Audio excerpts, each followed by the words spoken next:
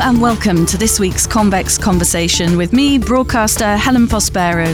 The One Malaysia Development Berhad scandal, often referred to as One MDB, has been declared by the US Department of Justice as the largest kleptocracy case to date, one of the world's greatest frauds. The Malaysian Sovereign Wealth Fund was systematically embezzled, with billions of US dollars diverted globally by the perpetrators of the scheme. Around 4.5 billion was allegedly stolen, money that was part of a government-run strategic development fund to help the people of Malaysia, who often have the most basic of living standards. Top politicians, big institutions, bankers, and Hollywood names have all been caught up in the scandal. But it's one woman's investigation and determination to expose the wrongdoing which has led to criminal investigations in a number of countries, a government toppled after 60 years in power, and convictions. Investigative journalist Clare Rewcastle Brown has dedicated years to exposing the world's biggest heist, often at great personal risk and cost,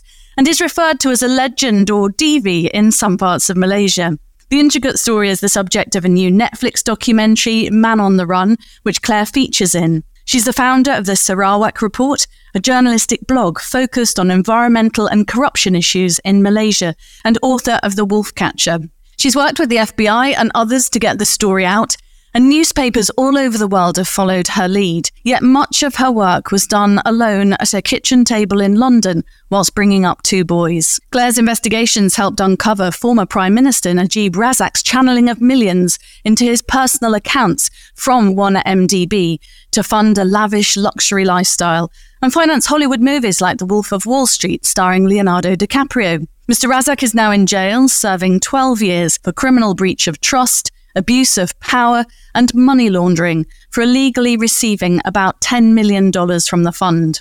His alleged mastermind, Jho Low, who is said to be central to the movement of funds through shell companies and offshore bank accounts, is on the run, wanted for money laundering. Clare, as a friend and a former Sky News colleague of yours, I've been aware for years of how hard you've worked to expose this corruption, and I feel slightly ashamed, it has to be said, that it's taken a Netflix documentary to finally get my head around it, but it's such complicated stuff. In layman's terms, how would you describe it? I'm a journalist like you, and I'm not a financial brain at all. So I've really not seen any of this in terms of a financial scandal. I started to look into this as a human drama and an environmental catastrophe in the part of the world where I grew up as a little girl. So it was personal to me and in a way a responsibility for me. I had worked with you and others in the mainstream media in Britain for several years, and I'd taken a time out to raise my two boys, which perhaps gave me idle time. And not much, I might say. Not much, as anyone who's brought up children knows. But I had enough time to start looking at something that was personal to me, something I felt responsible for, which would never have been picked up, obviously, in a London newsroom. It was just too far away and too esoteric, possibly. And that was the destruction of the Borneo jungle, one of the most important environmental areas on our planet, one of the three great tropical rainforests, lungs of our Earth. And having grown up there, I was invited back to talk at an environment conference, actually. And in that trip, for the first time, discovered the magnitude of the environmental disaster and human tragedy that had taken place over the past 30 years under a rapacious, kleptocratic government. It was a state, part of the Malaysian state, federal federation. And I felt I couldn't walk away from it. People had their lands taken, their forests destroyed, their livelihood removed. And we as a wider global community had almost lost, that was the prize, a place of unparalleled importance to all of us in terms of climate change and natural heritage. So I started to write about it. This was the start of the internet. People in Malaysia were online. They had a democracy, they could vote. But local journalists were oppressed. There was a very oppressive media environment. So I, from my distant perch in London, I decided I would write some of the things that local journalists couldn't, because the internet could bring it to the people of Malaysia. And that's when your blog was born, isn't it? Yes, that was back in 2008. I'd done a couple of expeditions out to Borneo. I'd gone to look at some of the logging. I'd been arrested, of course, doing that, and thrown out unceremoniously. That's 2008. I've never been able to go back to Sarawak since that time. But I had gauged the situation and made some contacts, and I started writing about what was driving this deforestation. And it was quite clear to me as a journalist, and indeed to anyone else living in Sarawak, although they couldn't say it, that this was about corruption and abuse of power and resource grabbing at a local level. And it was about a global financial system that was enabling these local kleptocrats to siphon all the money they were stealing from all this resource grabbing out of their home state and into huge billion-dollar property investments in our own economies. And I started to look at some of those overseas possessions of these modestly paid officials back in Malaysia. And just to lay that out before the people of Sarawak and Malaysia, how come the chief minister of this state has such enormous foreign wealth? That's where I started.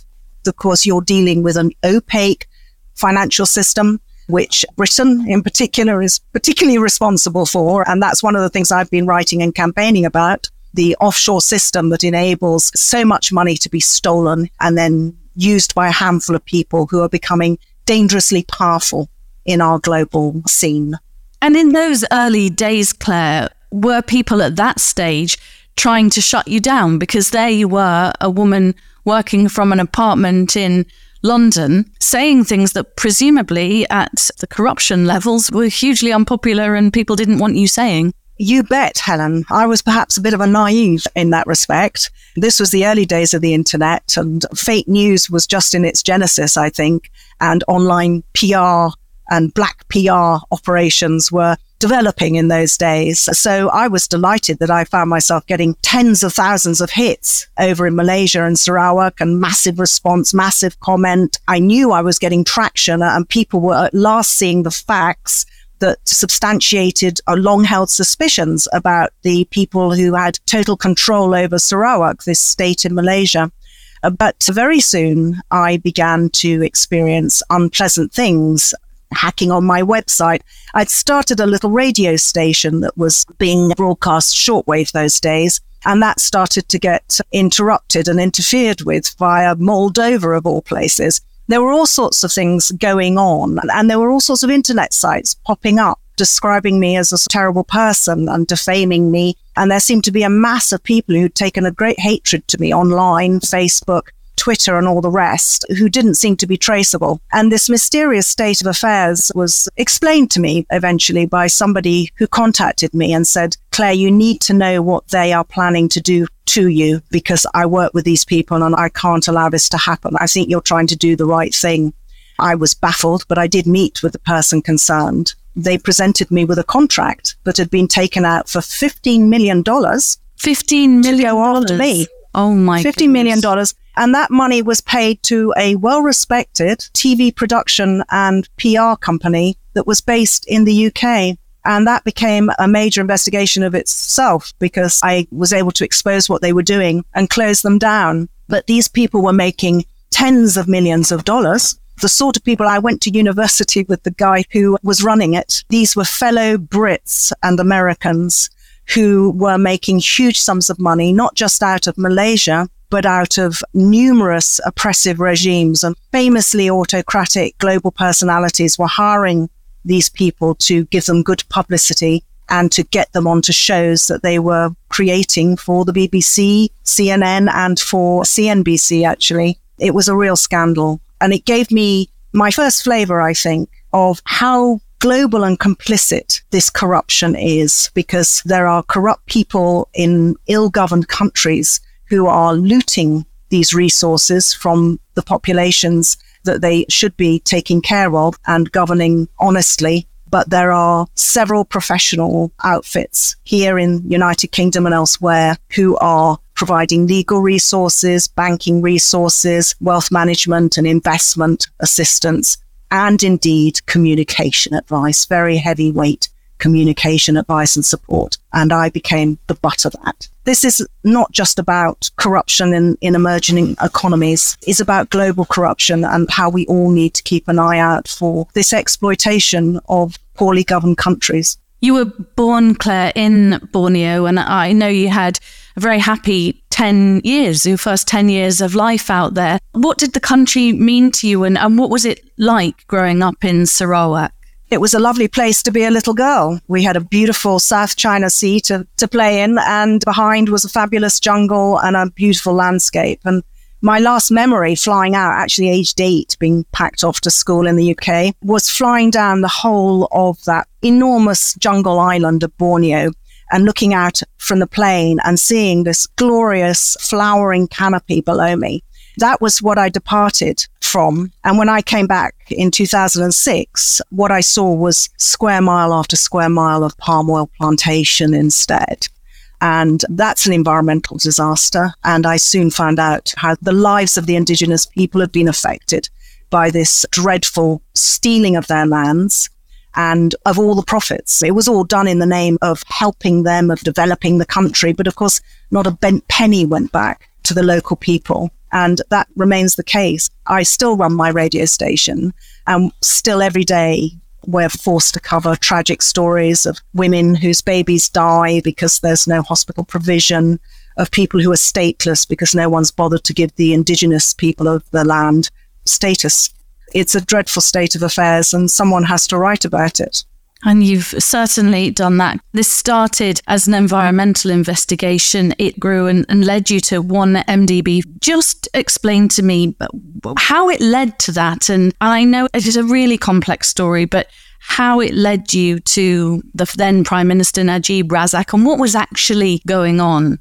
You persist with things. I knew this wasn't going to be a short-term project. I knew that if I was going to start trying to investigate a scandal on the other side of the world that involved high-level corruption, I wasn't expecting to get involved in national Malaysian issues. I was just looking at the corruption in this particular state. But I'd done rather well at that after a few years, and we had a really stunning local election result where the chief minister of the state, he really came within a whisker of being overturned. Nearly half the electors turned against this guy because I'd proven what a crook he was, which everyone had suspected. And so this was a bit of a juncture because this was the moment for investigations to be made into him, wasn't it, I thought? He'd done very badly in the election. And so I looked to the federal government. There was a lot of cries for him to be investigated for the various corruptions that I'd exposed. But of course, the investigations didn't take place. This particular state provides very important votes, and it was supplying most of the oil that went to the federal government coffers. So I realized that I was actually dealing with a corrupt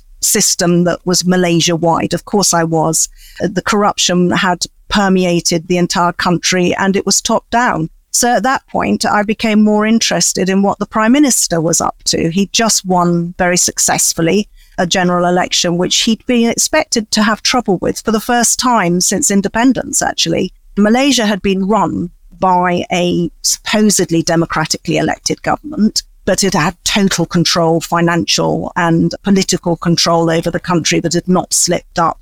And Najib Razak, the Prime Minister, managed to win the 2013 election blatantly by flooding it with mysterious money that oiled everything for him and smoothed everything out. And it was much talked about at the time, which everyone said was Najib's war chest, his slush fund for the election. And it meant nothing very much to me. But the talk was that he'd hooked up with some Arab guys, some young friends of a flamboyant young Malaysian, Chinese Malaysian that Najib seemed to be close to, called Jho Low.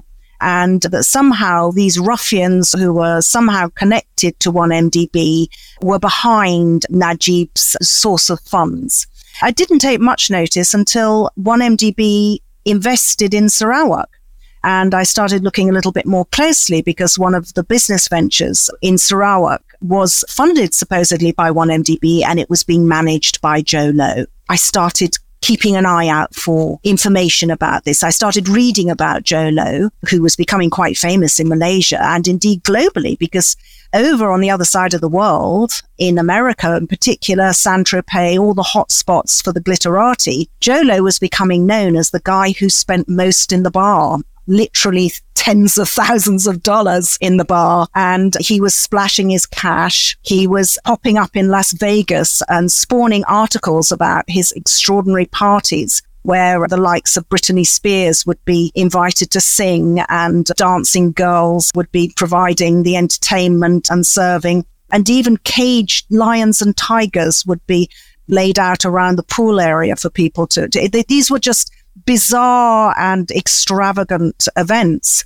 Everyone in Malaysia was starting to follow his antics quite closely until what really caught my eye in the late weeks of 2013 was his involvement in a movie that was just coming out and being advertised everywhere, which was Wolf of Wall Street.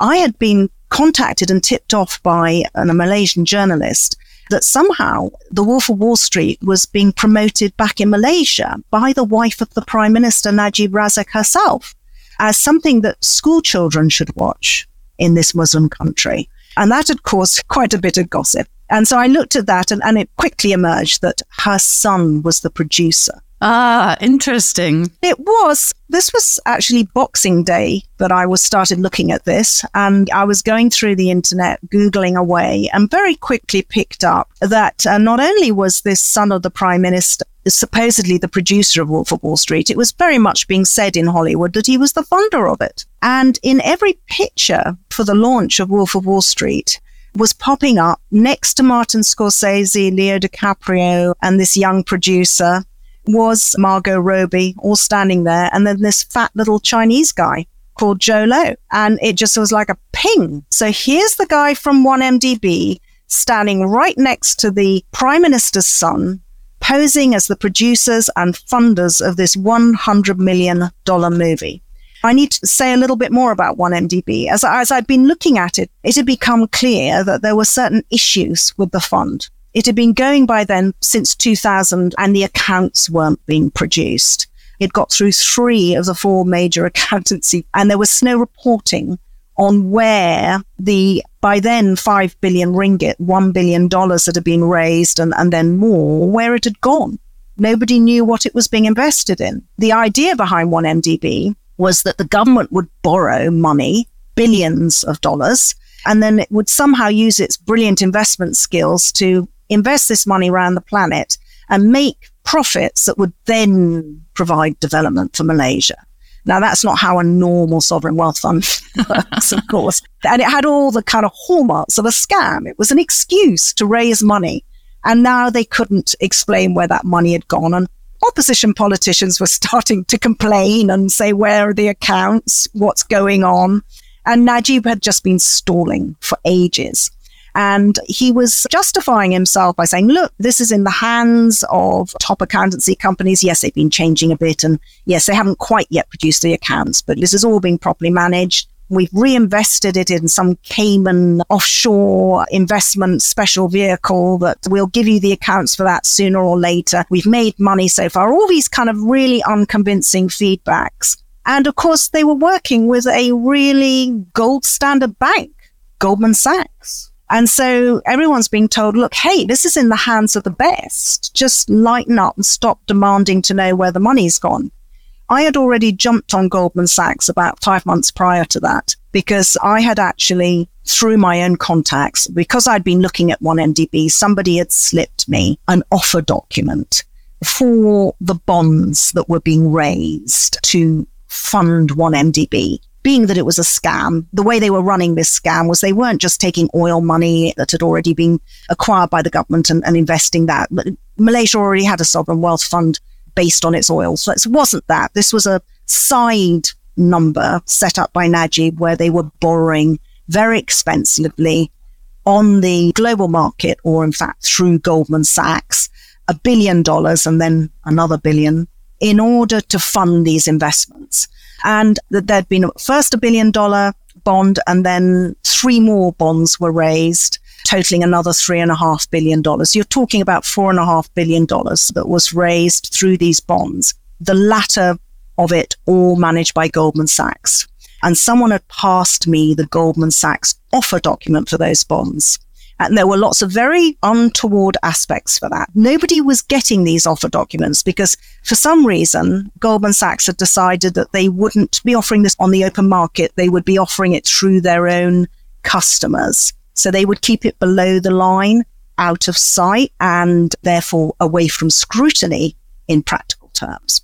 And when I saw that offer document, there were so many red flags. They were taking a huge commission. In the end, they took $600 million commission into the bank. It was Goldman Sachs's biggest single ever deal for raising bonds. They were charging top interest rates to Malaysia. Now, for what reason? Why would a country agree to such egregious terms when if they wanted to borrow money, they could go onto the open markets, borrow for a fraction of the price, pay a fraction of that money to the bank that did the job? There were people out there, as I was talking to lots of professionals in the business, gosh, we'd have done it for a fraction of the price. There's only one reason that jumps to mind, which was that it was a crook deal. And therefore, the bank was charging a lot of money. I wrote about that in mid-2013, and I said the regulators had better look at Goldman Sachs. It was not what many mainstream newspapers would dare to say, but I felt I had the evidence, and I damn well said it. And 48 hours later, Goldman Sachs hadn't come after me, so I reckoned I was probably right, because they're very litigious. I'd got onto that sort of seam, as it were, by the time I found out about Wolf of Wall Street, by the time we knew that the money had gone missing, I started writing specifically about 1MDB. And my question was, could any of that missing, unaccounted for money, the billions that aren't being accounted for from 1MDB, could any of that have gone into the $100 million movie that appears to have been funded by Jho Low and the son of the Malaysian Prime Minister? And that was when I got my first set of very aggressive libel actions from the Malaysian establishment.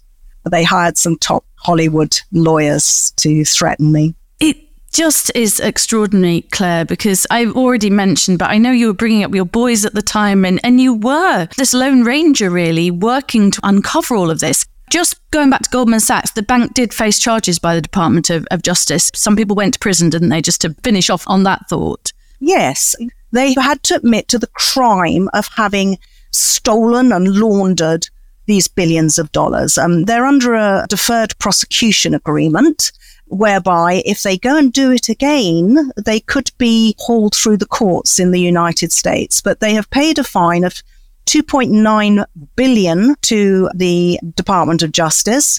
They've paid a fine of $2.5 billion to Malaysia, which isn't half what they should be paying to Malaysia, given that the costs of this disastrous borrowing and theft to the taxpayers of Malaysia. They've had to admit guilt. And indeed, some of their lower personnel in the bank, the head of Southeast Asia, Goldman Sachs, has had to plead guilty to conjuring up this scam and stealing hundreds of millions for himself. And a colleague of his has been found guilty in a court in New York for working with him on it. Personally, I say it all the time, this went right to the top of Goldman Sachs, and there was no way that the very top people in Goldman Sachs were not aware that the bank was up to something very rotten indeed, that was giving them and their colleagues the biggest bonuses they had ever got. And I've said that many times, and they've never been able to refute that. Perhaps a rather naive question, Claire, but how can these things happen at such scale in plain sight? I think our profession, its weaknesses are very exposed, along with many other professions, by this whole affair. These issues are lamentably underreported for a number of reasons. It was a huge story. It involved a lot of my time and focus. And that's something that mainstream media organizations don't have much of. Reporters have to churn out stuff. But there's more to it than that. Large media organizations, they don't want to rock the boat. They're part of a system. The major financial newspapers and news providers are relying on advertising, on clientele from the very financial systems and banks and companies that are perpetrating a lot of what is going on. And indeed, when I first started trying to get this story out, news organizations would say to me, we can't really report on this. We'd get kicked out of Malaysia. We wouldn't be able to do our valuable work. I say, this is the biggest story in Malaysia. You don't want to be kicked out for economic reasons that are to do with your own business. It's not that you're trying to do good work if you're not covering the very biggest story there. So 1MDB to me revealed so many weaknesses across our whole system, really, of global management, whereby enormous corruption is being allowed to continue unfettered. Was one of the giveaways for you, Claire, when you talked about Jho Low and what he was doing in glamorous places? What about the Prime Minister Najib Razak's lifestyle? Yes, indeed. Like any Malaysian politician, he lived beyond his visible means. But actually, I think this is really where we should introduce a character we haven't mentioned yet, which is his extraordinary wife. Rosma Mansour makes Imelda Marcos look like a total amateur when it comes to shopping and gross expenditure and waste and all the rest. She didn't collect shoes, she did, but her real fetish was Hermes handbags, of which she literally had hundreds. One handbag would be in the region of $250,000 each. She literally had shed loads of these handbags, which was a very obvious way of her flaunting her wealth. And the other thing she was really into was just the mass purchase of diamonds. She particularly liked pink diamonds. And Jho Low, whose influence came through Rosma. That's how he was attached to Najib, who's a young guy. His mother had known Rosma back in the day. They'd worked together before Rosma had identified Najib and married him as a second wife and propelled him, as many felt, into office as Prime Minister. She was always regarded as the pants in the household and the power behind the throne and the real driven person. And Jho stuck close to Rosma. She was keen on Hollywood. That was a large part of why the whole Hollywood escapade opened up. And he would buy diamonds for her. And quite a lot of stories. I went to Hong Kong and covered how he'd gone round and bought shed loads of diamonds for her in Hong Kong. And all this eventually was to come out when the whole roof came crashing down on their enterprise and the FBI started looking at how the money was spent. $500 million worth of the stolen 1MDB money went on jury for Rosma. Also a super yacht, I think, was involved there. I'm sure the FBI uncovered that as well. But how did you get involved, Claire, with the FBI? What was that moment for you when you started communicating with them? There was a whistleblower. I had been looking in and I've been battling with this story. I started identifying more and more possessions and assets, including huge Beverly Hills mansions. I spotted the super yacht, all this that was coming from these young guys involved with 1MDB, including Rosma. I had great fun for about 6 months, being sued at the same time as writing about this glaring expenditure that couldn't be explained. And of course, I was asking all the time, as journalist does, any more on the 1MDB stuff, looking for any more information. And someone came to me and said, there's somebody approaching opposition politicians in Malaysia, and I can give you their details. He seems to think he's got some inside information. And I looked at a little taster document that had been given to my intermediary, and I'd been covering 1MDB long enough to recognize that this guy knew about the people that Jho Low was working with in depth. These were 2 Arabs. One was actually a son of the King of Saudi Arabia, and another was a sort of Saudi Arabian guy living in Switzerland. And they were partners together, old school friends. And they had a company called Petra Saudi, which had gone into some weird joint venture with 1MDB, through which a whole lot of the money that had been raised had disappeared. It was all dead suspicious. And now I had a whistleblower from that company, and I know him well now. His name was Xavier Justo. He'd worked with these guys. He'd fallen out with them spectacularly, and he'd become very suspicious of what they'd been up to. He hadn't been kept in the know. He knew something was going on, and he got hold of their server and all the data. And after about 6 months of trying to persuade Xavier to give me this material, he finally passed it to me and to another colleague of his, another big news organization in Malaysia. That actual news organization couldn't publish any of the stuff in any detail, but I was safe in London. So I went through and I published so much of this data, which showed how the first 700 million out of the first $1 billion that had been supposedly invested in 1MDB via this joint venture with Petra Saudi had been stolen into a company called Good Star Limited, based in the Seychelles, owned by Jho Low.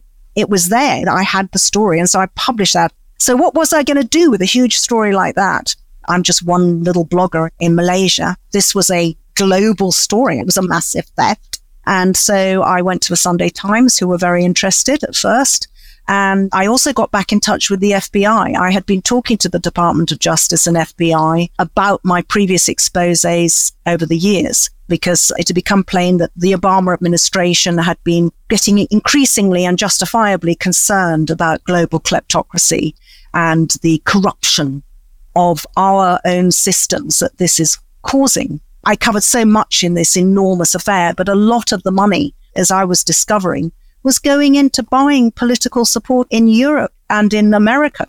And indeed, hundreds of millions subsequently went to the chairman of the National Republican Committee to try and close down the investigations by the DOJ. So I brought this initial theft of 700 million. I got my contacts on the phone and I said, look, I can prove 700 million got stolen from Malaysia's 1MDB by this guy, Jho Low. Is that a big enough sum for you to be interested in? And the reason why I wasn't sure was because I'd already first gone to the National Crime Agency, Serious Fraud Squad in Britain, who had told me they were just too busy and it was austerity and they didn't have enough money to chase financial fraud. So I'd been sent away with a flea in my ear by them. But luckily the Americans were more interested and they flew over to London and they debriefed me. And so then I had a situation where I'd got a major newspaper organization interested and I had the DOJ, FBI looking into this. And I thought, okay, this is my strategy. This needs to be taken out of my hands to a certain extent. That was my strategy. In Malaysia, Claire, I would imagine you're seen very differently by very different people. There are parts of Malaysia and people who know you as Claire and see you as a DV, which I think is a legend, and you can correct me if I'm wrong there. But on the other hand, at the minute, you're not allowed back into Malaysia, even though there's been a change of government. There was a change of government in 2018. So tell me a bit about how you're seen in the country that you were born in. There are people who are invested in the corruption and they don't like me very much. The Prime Minister, Najib, is now at the end of this very long tail. He ended up in jail because of the expose. It took a very long time, 5 years, between me kind of stumbling on what was going on, getting the FBI interested and starting to get media to cover it, and him finally ending up behind bars. But obviously, when you're splashing $5 billion around, you find a lot of friends and supporters, and your party's very fond of you to a large degree. Those sorts of people are very against me, and they have a lot of money and power, and they've been able to make my life quite challenging.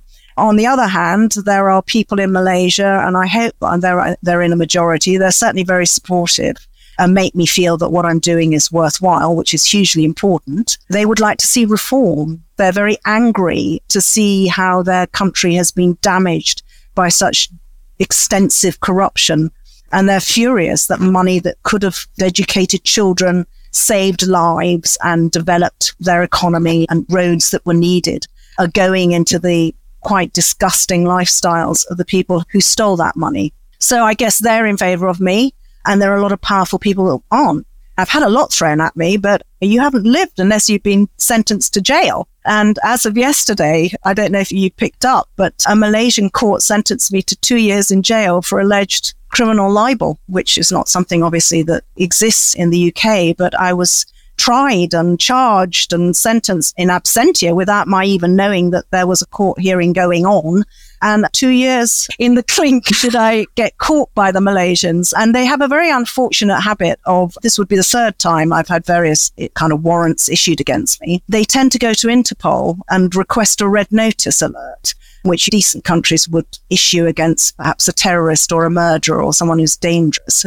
Journalists like us are quite often are the target of an abuse of this. And if they can get your name onto various alert databases around the world, particularly Interpol, then they can make your life quite difficult if you want to travel. So that little bit at the moment at the border where you wonder whether whichever country you're going through has got you on their list to be arrested. So that is a challenge. I'm safe in Europe. Any Malaysian journalist who was trying to write about the things I write about would have long since had their life destroyed, and several have been put in jail. That in a way justifies what I do as a nosy foreigner. Quite a lot of people like to call me that. There are many more who say, look, you can do this and we're really grateful that you do. I'm in awe of how you've dedicated so many years to trying to expose all this. I just wondered how supportive your family have been, because obviously there have been worrying times. If you're listed on that list almost as a terrorist and then you'd been sentenced with you not there to 2 years in jail, and I'm very glad to see you turn up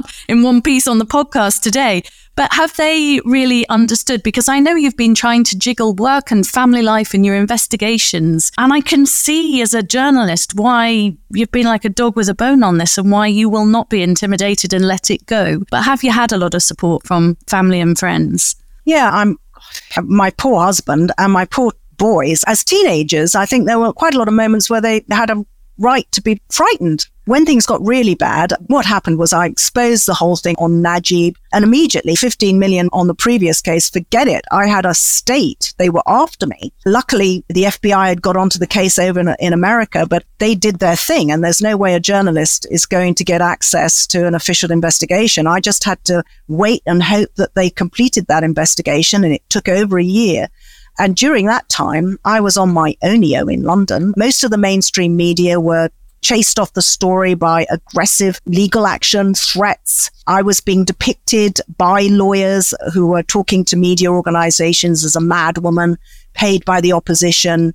I was manipulating the evidence, you name it. I was vilified. So pretty much on my own. What happened to my whistleblower? Within a couple of months, trumped up charges against him were brought in Thailand, where he was unfortunately living next to Malaysia. A lot of influence that Najib had there.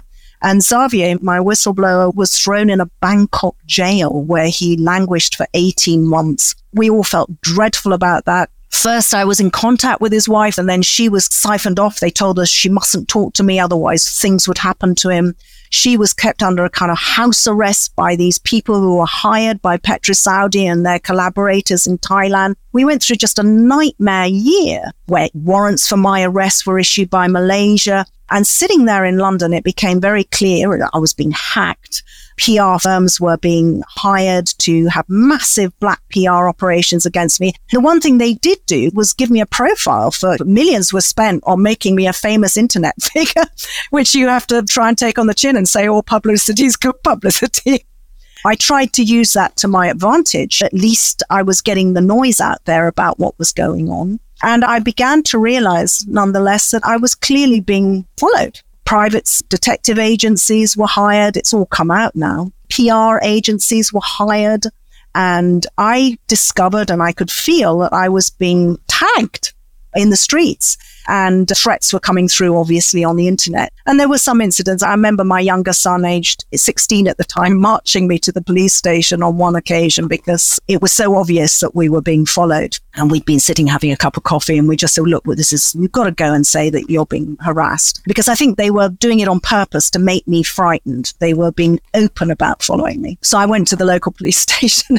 I don't know if the police and the journalists get on very well, but the response at that time was, you're a journalist, aren't you? Malaysia. Isn't that what you let yourself in for, then, if you start getting into that sort of story?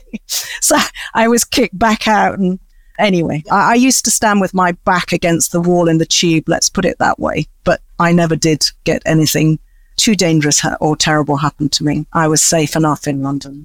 Thank goodness. You said that former Prime Minister Razak is in jail now. I think he's serving 12 years. And Jho Low's on the run, isn't he?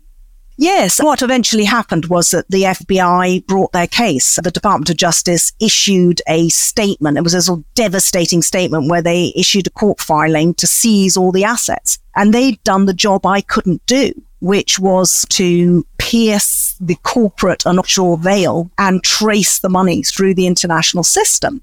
So I'd been able to say, it's disappeared from here, it's popped up there. Is this the same money? And I've been writing every day. There'd been clues and hints and leaks that I'd been writing about. But here was the definitive, this is the banking trail of how this $5 billion had been stolen and how it had been spent. And it was shocking. And we'd already identified the banks that were involved. Goldman Sachs was one. There were about 20. And they had all deliberately and culpably turned a blind eye. Several banks have faced obviously not big enough punishments or fines, but they had to admit malpractice, and they did it because there was so much money and they thought that Najib had so much power and control within Malaysia that they were safe. Najib was the finance minister, prime minister. He controlled 1MDB. He was the sole shareholder and signatory of 1MDB.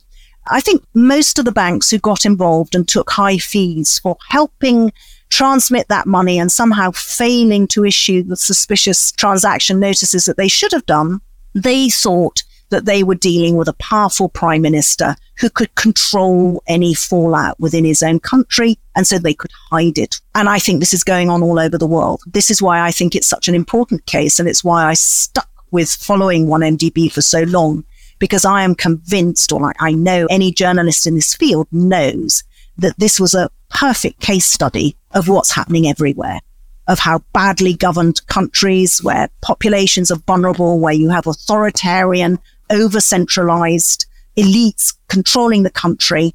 This is what is going on. The money's being taken and the international finance system is happily assisting the process. This was in black and white in the court filings, and that really put the heat on Najib then. Suddenly I was the one that had the clunking fist, the FBI punching behind me, and Najib was on the run. Jho Low had long since gone on the run. Actually, Jho Low went on the run just a few weeks after my first story, which was in 2015. Najib didn't get caught up with until last year. He was finally jailed. But Jho Low knew that he needed to run. He ran to China, and that's where he still is. I think what really brought an end to this, and rightfully, was the 2018 election. Najib had to go back to the polls, and the whole point of bringing all this information to the Malaysian public was to give them the power of information, the power of knowledge to make a decision. And for the first time in 70 years, the Malaysian electorate got together sufficiently and agreed that they were not going to have this government any longer. And Najib and his UMNO party, which had ruled Malaysia since independence, was unceremoniously kicked out of office. And the next government set about prosecuting Najib. That's where the journalist fits into this. The Malaysian public, they did the deed. They voted out a corrupt government. As we wind to an end, Claire, and I think you've done a marvellous job in the length of a podcast to tackle the whole story. And obviously we've scratched the surface in a way, but I feel like we've had a real flavour of your life and your life as an investigative journalist. But I just wondered how you felt about the Netflix documentary, because again, a documentary of that length can presumably scratch the surface, but at least it's brought the story out, hasn't it, to millions of viewers all over the world. Yes, there's been quite a lot of publicity about this story, but I think so much of it has been about the finance, about the scale of the theft, about the politics. And I think it's so important. I think the Netflix Man on the Run documentary really set out to achieve that. It's actually about the human effects of these sorts of massive corrupt acts by people who are abusing the trust of public office. And the Malaysian situation has just been a perfect example of just how much pain and suffering that greed, irresponsible kleptocracy can bring. And I started from the bottom up. I didn't start with the data. I started with the consequences, the wiping out of a rainforest, the marginalization of people into extreme poverty by those who were stealing what they had. And by countering that injustice, by looking at the corruption that was behind it, and then holding those people finally to account by exposing them. That's what I felt was important. That's why I did it. And I think the documentary really worked hard to explain why it matters that we really confront this level of crime in society. And that more transparency is needed. It's all about transparency, and we have protected this opaque offshore system, and we've allowed it to get out of control and to become an enormous part of our global financial system, where there is no accountability and no way of being able to understand who owns what. And it's just perfectly set up to enable corrupt practice and abuse of power. It's designed for that purpose. And we're managing it. Our professional classes in Britain are managing this whole system, and it's on our conscience. And the thing is that although it's harming the peoples of countries like Malaysia, it's also harming us because that money comes through the offshore system and into our economies.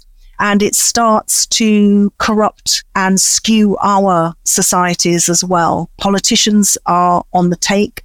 Property prices are becoming stupendiously overinflated in capitals like London, where no one from Britain can sensibly afford to buy anymore. This is because of a huge influx of criminal cash that is being concealed by the offshore system. Claire, thank you so much for taking time to recount the story. And I know that you're always a bit time poor because you've always got things going on and you're a busy lady, and investigative journalist work is never done. But I just want to say a massive thank you. And I'm glad we did eventually get round to sitting down. Extraordinary work. It's such a big story and it's always very difficult to get down to the detail of it. But some of what was at stake I hope got through. And I thank you so much for giving me an opportunity to talk about it. It's a pleasure, Claire. You've been listening to investigative journalist Clare Rewcastle Brown, author of The Wolfcatcher, founder of the Sarawak Report, and the journalist at the heart of uncovering the 1MDB fraud and conspiracy, which is thought to be the world's biggest fraud. Download and subscribe to our series at convex.podbean.com or search The Convex Conversation on Spotify, Stitcher, Apple and Google Podcasts, or wherever you listen to yours. I'll be back next week with another inspirational guest. I'll see you then.